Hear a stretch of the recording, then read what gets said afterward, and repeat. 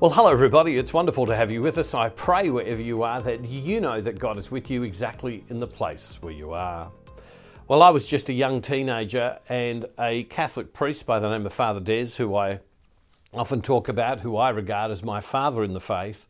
He shared faith with me, and having come from a Catholic family, a Christian family, I'd attended a Catholic school, I'd been taken to church, but it was really him who set my faith alight and brought me to a place where I understood it.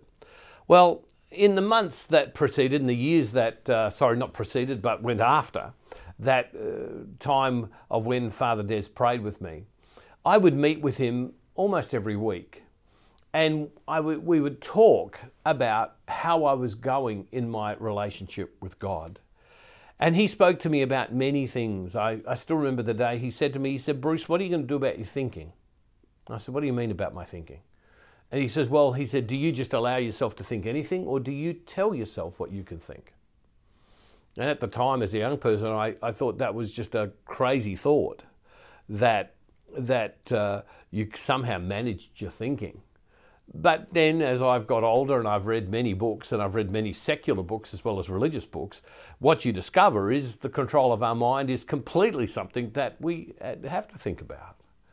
And what Father Des taught me was this, is that the spiritual life is about this deeper walk. That it is not, I now have a relationship with God and I stay there forever, but it's about deeper. Rosemary was recently just saying to me, we need to spend some time together. Now, we've been married for 41 years, or nearly 41 years. I think it's 41 years. Yeah, it's 40, and it's about to be 41 soon. I just got to be sure. And Rosemary said to me, we need to spend some time together, just without the distractions of all the other busy things we're doing, because we need to go deeper. And so depth in relationships is just critically important for all of us. And what Father Des showed me was that we were created that way. We were created to go on a deeper walk. We were created for more. And that the secret, he used to tell me, that to going to the deeper place was prayer. That by praying consistently, we would go to this deeper place. By praying, we would go to this deeper place of encounter. It was through prayer that would occur. And that was one of the reasons why when I met with him, he would ask me every week, "So how many days did you pray this week?" And he was the one who used to say to me, "Pray for 15 minutes a day, Bruce. Not in bed, not in the shower, not in front of the television, not lying down, but in a dedicated manner. And your relationship will grow, because unless you commit to a deliberate time, that relationship will not grow and you will not go on a deeper walk." Well, when we begin to read the scriptures, what we see, if we have eyes to see, all right, if we have eyes to see it, is that the scriptures are this book of, and particularly the Gospels, are an invitation to a deeper life. And we've been talking about many of those things. We've talked about humility. We've talked about the things that the world says to us, or the church even says to us, and then what Jesus says to us. And it's not that the church and what Jesus says to us are different, but the reality and the revelation of that within our life becomes important. And in a sense, we can think that growth is a dry moment, but rather it's this deeper place, this deeper walk, this deeper time with God. And so I want to encourage you, make sure that you pray every day, and keep inviting God into this sense of, I can go deeper with you. Have a look at this in verse 43 of chapter 5 of Matthew. It says this: "You've heard that it was said, you shall love your neighbour and hate your enemies. But I say to you, love your enemies and pray for those who persecute you, so that you may be children of your Father in heaven. For he makes his sun rise on the evil and on the good, and sends rain on the righteous and on the unrighteous. For if you love those who love you, what reward do you have?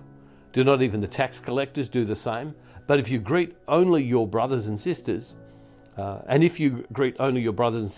what more are you doing than others? Do not even the Gentiles do the same? Be perfect, therefore, as your heavenly Father is perfect." Now, I've talked to people about this passage of Scripture in the past, and people have said to me, "How do you love your enemies?"